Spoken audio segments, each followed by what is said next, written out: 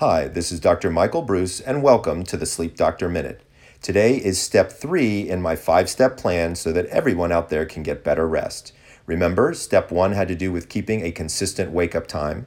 Step 2 had to do with stopping caffeine or going decaf by 2 p.m. Today we're going to talk about alcohol. There's a really big difference between going to sleep and passing out. It turns out that it takes the average human body approximately 1 hour to digest one alcoholic beverage. I'm no teetotaler, but I'm here to tell you, you got to be careful drinking too close to bedtime.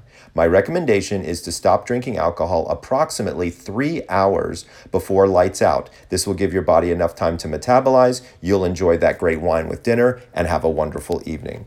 Once again, this is Dr. Michael Bruce and the Sleep Doctor Minute wishing you sweet dreams. If you want to have any more information about me or my services, come on over to www.thesleepdoctor.com.